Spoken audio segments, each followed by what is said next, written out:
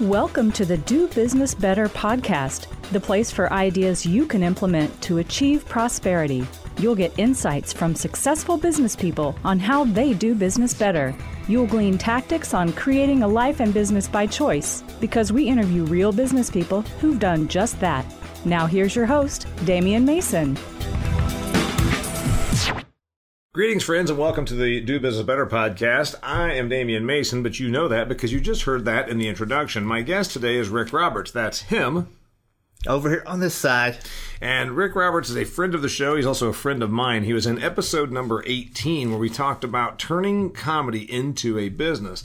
A lot of people don't think comedy is a business, but it is very much so. In fact, it's how this man has made a living for 25. Started in 91, so however you do the math on that, I think 29 is right. 29 years. Okay, so the fun part of this is Rick and I are both guys that have been paid to deliver a joke or two. It is a business. Most people don't think that. In fact, one of our gripes mutually is that we get disrespected as a business. But today we're going to talk about business stuff that everybody can use, that they can apply to their life, and stuff that you and I know from running our own little businesses, which were comedy-based businesses. Absolutely. And sometimes that can be a struggle when you start the business part of it and you're traveling, you're performing on stage, you're giving programs, you still are the business. So maybe we'll talk a little bit about how we can keep that working while we're traveling, when to give ourselves some slack, and how we can pull it off working from the home, too. All right, so we're going to get right into it. There's all kinds of lessons in here for you. We're going to talk about money. We're going to talk about time allocation. We're going to talk about discipline. We're going to talk about working from home, because we live now in a gig economy more so than we ever have. People are freelancing, e-lancing, entrepreneuring, etc. I'm going to get it off my chest right now. If you keep up to date on my stuff, dear listener, you probably have heard me say, I get mad that comedy gets disrespected. I'll give you an example. If we were at an event, if we were at a social event, which I don't go to very often because I don't like people, but if Rick and I were at a social event and there was a dentist, a plumber, a lady that has a dry cleaners, and then one of us, they wouldn't ask the dry cleaner to press their shirt. Right. They wouldn't ask the plumber to go in and fix the toilet. Maybe they would. If there's a party and all of a sudden somebody dropped too big of a bomb, all of a sudden maybe they would do that. But they wouldn't ask the dentist to clean their teeth. But all of a sudden they would ask you to perform on demand. Yep. Oh, you're a comedian? Oh, you're a comedian. Say something funny. Say something funny. And it's gotten to where these people say that and they don't even realize it's insulting. It's inappropriate, frankly. Yeah, go to work right now. Yeah. You were having a blast a second ago. Go to work right now. Yeah, you're at my kid's bar mitzvah, so clearly you must want to be on stage right now doing what you do for a living. So Rick and I both have that. What's that like? 29 years for you, 26 for me. I don't do more. I'm not really a comedy guy so much anymore, but still, it's enough of the background. Yeah. I still have people that say, hey, do a little Bill Clinton. Do a little bit of Bill Clinton. Would you do a little Bill Clinton? And I think, no, I don't want to do a little bit of Bill Clinton. Right. Well, I'm the same way because I do have the Barney Fife thing. So if they really want something quick, and a lot of times they'll say he does a Barney Fife, I'll just go, well, how we doing over there? And I just let it go. If they want more, I go, well, I'm waiting on the other 300 people to show up so we have an audience, because stand-up is not conversation. It can be conversational, and a lot of comedy is now, but if somebody wants you to perform a joke in a party setting or somewhere where it's not a lit stage with a microphone and audience, it's a different animal. So no, it's not just something that you just drop into the dinner table. By the way, if you're listening, you don't know this, but if you're watching the video, I asked my lovely bride, Ms. Lori Mason, to come in here and take a couple pictures. And so I said, she says, why? I said, because we have people on social media saying, what's this behind the scenes look like there at the Western headquarters of Executive Entertainment, De La Rosa Farm? So Lori just took the pictures. Those of you that are listening didn't see her, but she's in the image. Hi, honey. All right, about the business, besides the fact that we think you get somewhat disrespected, and the profession, the craft doesn't get the credence that it should. It is a business, it has been a business for you. It's a home-based business that also you go on the road to make your living. So you and I have always done something like that. Right now, I get paid to do speeches at corporate events, and I deliver them in a comedic manner. You are a comedy background guy that does keynote speaking. You still do some level of comedy. You don't really do clubs much anymore. You travel to make a living, as do I. People that don't travel for a living say things like, boy, it must be nice. Just get away from all this. I'm like, well, get away. Like, they have this idea you're going to Jamaica and sitting on a beach, which you're in Wisconsin at a Holiday Inn doing a group of 200 insurance sales reps. How do you keep your discipline? How do you keep it? How do you keep your energy? All those things. 51 years old. You've been doing this for 29 years. How do you make it roll? Well, there's no perfect week or perfect day, but I tell you, setting boundaries is the most important thing for me. And it took me a long time because I'm a people pleaser by nature.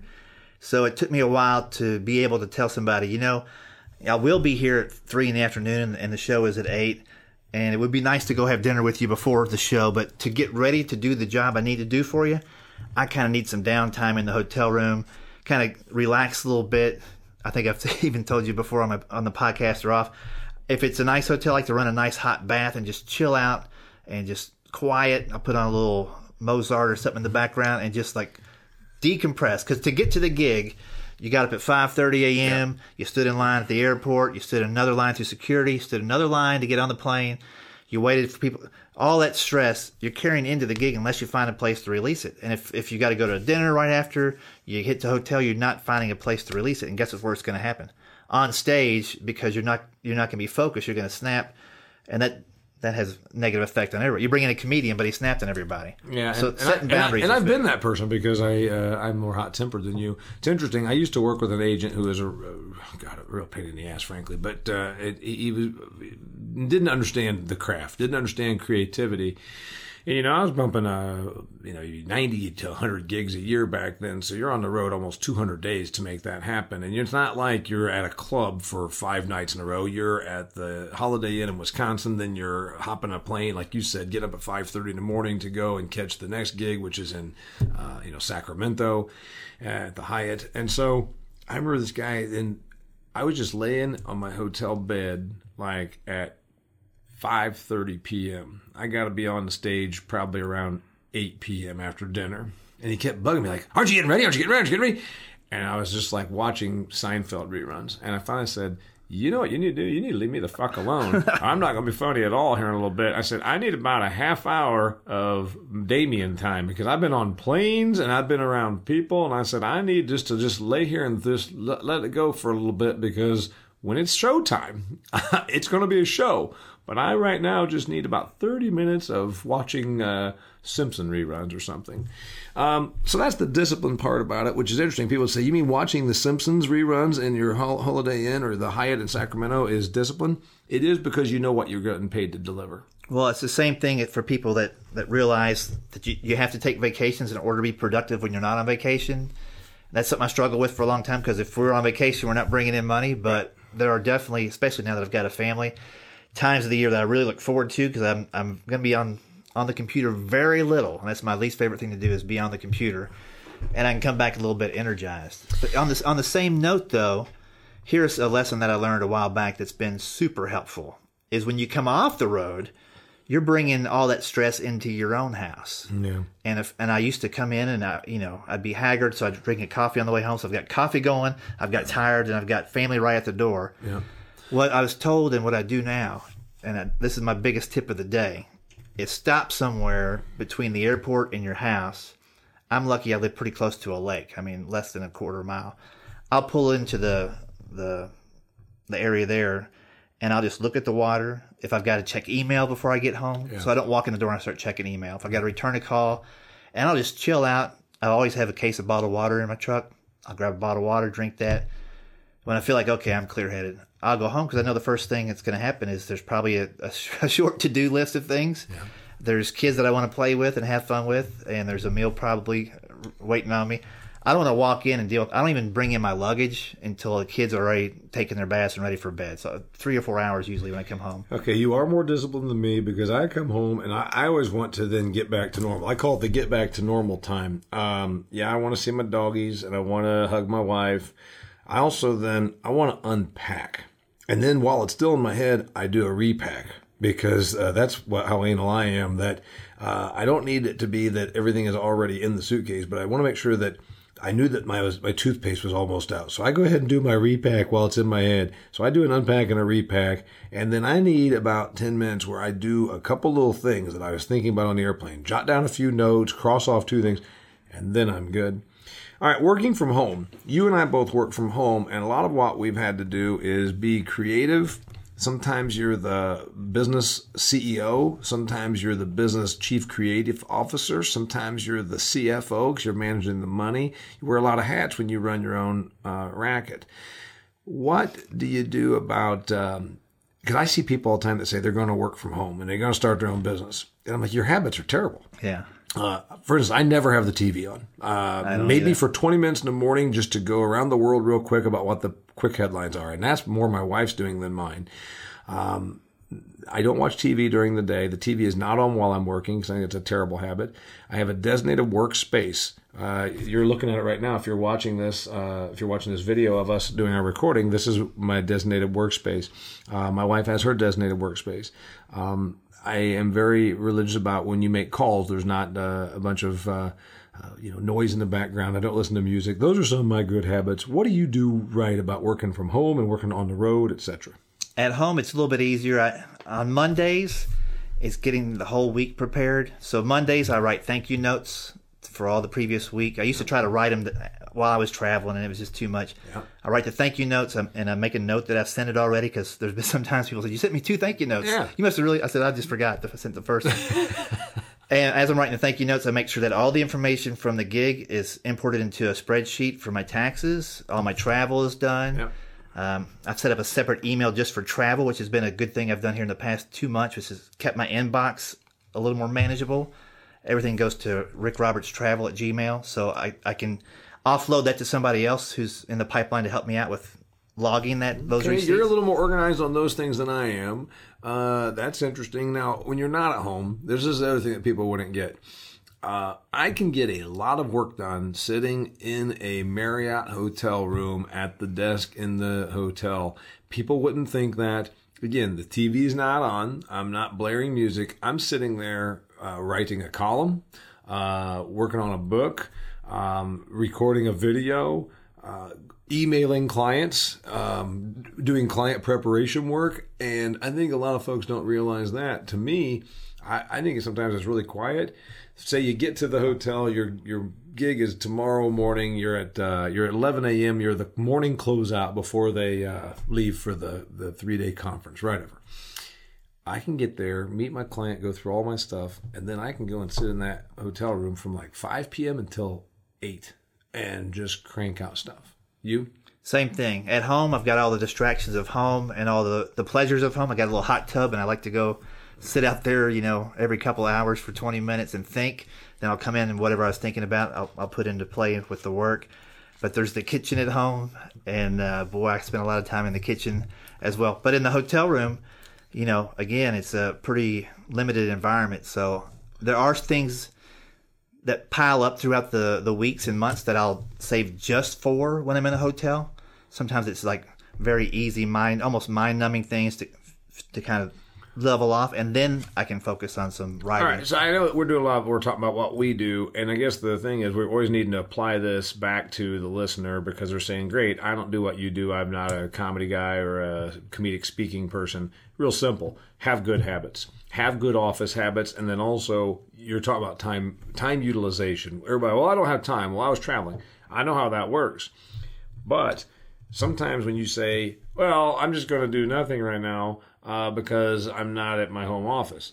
That doesn't mean you couldn't be at the desk in the Marriott for those 2 hours and cranking out stuff. You said something smart there. You save stuff back. It's the old proverbial rainy day project. Yeah, because if I'm doing that stuff at home, and home is where I'm more creative for sure, then I'm killing my creative productive time. And I'm pretty aware of when that is. It's between 10 and 1 o'clock, 10 in the morning.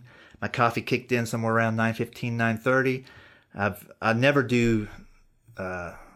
I know when my creative time is, so I never do work tedium stuff, entering data in the computer or booking travel or any of that kind of stuff. I set aside a clear slate time period in that 10 to 1. And it might only be 90 minutes that day, or it might be a half an hour, until I get the result that I want. Somewhere in that late morning to early afternoon. That's really disciplined. So the average person that says, great, I've got a small business, but I'm not a comedy guy. What you're taking the lesson from there is know your time, know yourself. For instance, I agree with you. I have people that say, I do want to connect at 8 in the morning, which if you're being paid, that's one thing. I'm like, if I have it to my way, I'd like to get up make Lori's coffee, do a few things, and then I like to sit and crank out and be in the morning. So yeah, the lesson there is know when you are good at doing what you do and apportioning the time. Yeah, I call it zone time when I do my productivity speeches, and everybody's time is different. And here's a thing that companies can learn from this. Find out when your employee's zone time is. Let's just say you have let's make it really easy. You got 100 employees. 50 of them, their zone time is the AM. Okay. There's another 50, their zone time is the afternoon. It takes them a while to get going. Yeah. Well, when you have group activities and group tasks and projects, why would you pair up the afternoon people with the morning people and have them try to, because only 50% is going to be effective. Have the morning people tackle the big task in the morning, have a different project for the afternoon people in the afternoon, and the productivity level goes off the chart because suddenly you're not having half the group dragging the other half down. All right, talk about applying your time. And this is one where I see a lot of folks when they're moving into a situation, they're going to run their own business or they're going to start their own thing, or maybe the economy forces them into the gig economy because they got downsized or whatever. Again, we talk about discipline, distractions, TV, etc. Those things are death. And everybody's like, no, I can do it. No, you can't. You and I both know. You cannot watch TV and also do math equations. 2.5% of people who are singled out by their employers, Fortune 500 company employers, as being great at multitasking could actually multitask. There's been University of Utah Psychology Department asked Fortune 500 employers to send them their best. And these are people that had fooled their bosses. Yeah. You know. But only 2.5% of the people that were highlighted at being great at multitasking could actually do it. The lesson there is there are some people, out of 100, there's 2.5. And if you're half a person, you're overachieving all day long. Yeah, right. That's what I like to say. It's right. So those people really have to get a grab on their boundaries and not let anybody interrupting them when they're multitasking because they're doing the job of 2.5 people. Yeah, so you got people that think they can and they can't. The reality is you can't watch TV and create your business unless your business is somehow involved in TV production. You are not going to be on the phone blabbing to your friends and also deep thinking about your business. So you and I talk about the discipline stuff. Allowing yourself downtime, that's very important, but also realize that downtime then is followed by uptime. And vice versa. You could, if you lay around for 6 months and don't do anything, let's not pretend you're just taking some downtime. You're doing nothing. Knowing your zone time. I know that there's times when I'm a lot more in my creative zest and zeal than I am when I'm in my let's just go ahead and pay bills. All right. I got one other tip for you too. Give it to me. Because we all are on social media, either consuming or producing. Producing is one thing, and you can batch produce. So if you've got I've been traveling crazy these really 2 months, but next week I'm home for 3 days. So I'm going to schedule 4 or 5 podcasts to be done in those 2 days. Hand that off to my editor, but I'm going to be in podcast, interview, research mode for those 2 days. And then I'm done with it for 2 months. So batching things that are similar instead of trying to do it every couple of weeks and then scheduling those things out is one thing you can do. As a consumer of social media, especially the vanity social media, Instagram, right, Facebook, and some even Twitter.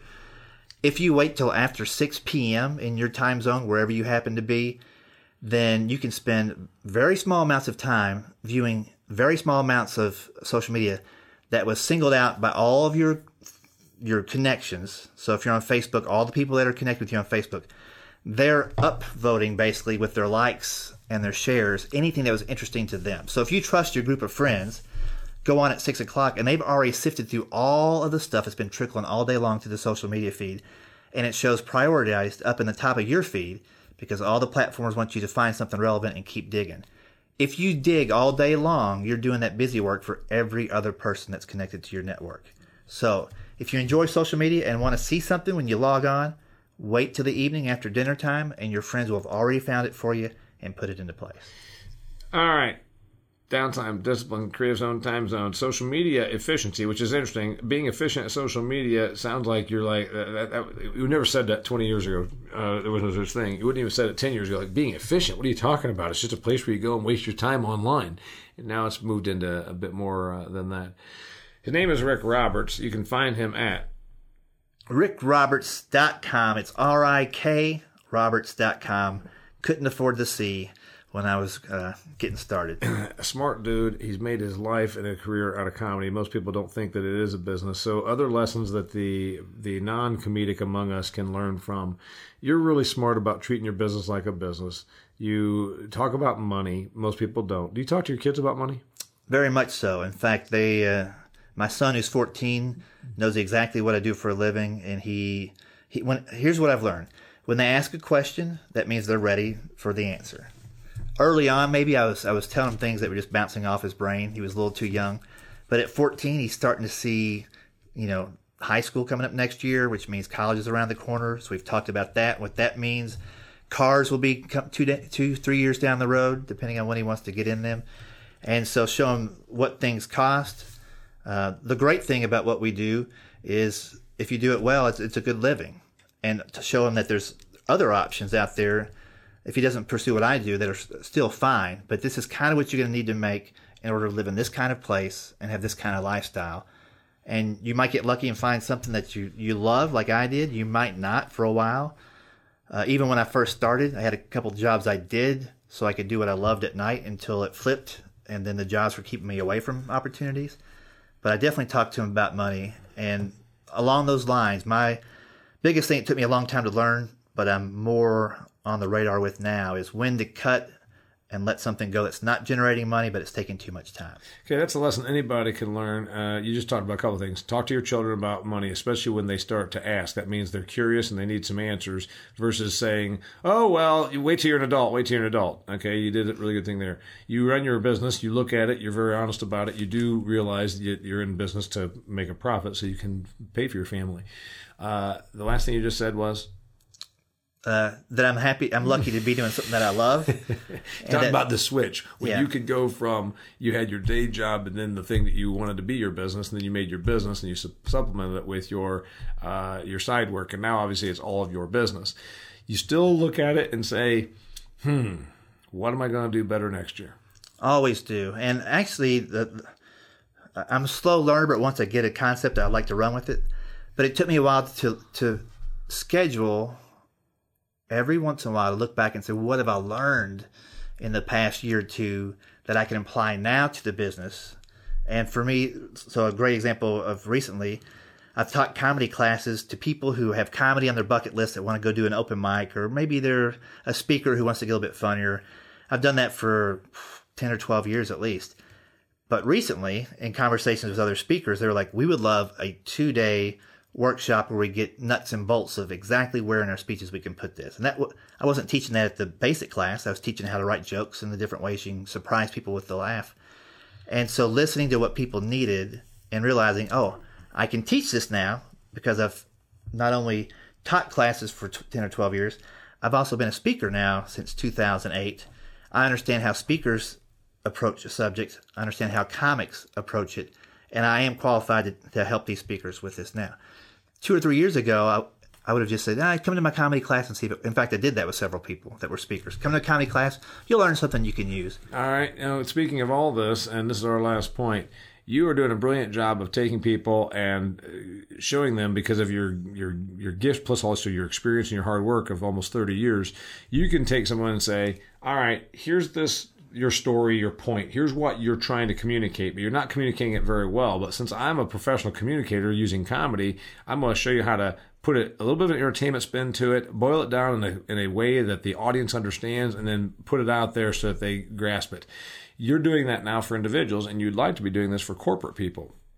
Yeah, and I think if you're in front of an audience or an organization and you're not communicating the vision, the goals, and the culture every time you get up to speak clearly enough to where they can remember it and apply it, then you're failing in the leadership position, and they're not going to learn anything from that. But by being able to take the information, whether it's data or monthly or yearly annual reports or this year's income versus last year, and breaking it down in a way that makes relevant sense to them, and you can have fun doing that. It doesn't have to be a comedy club laugh every 6 seconds.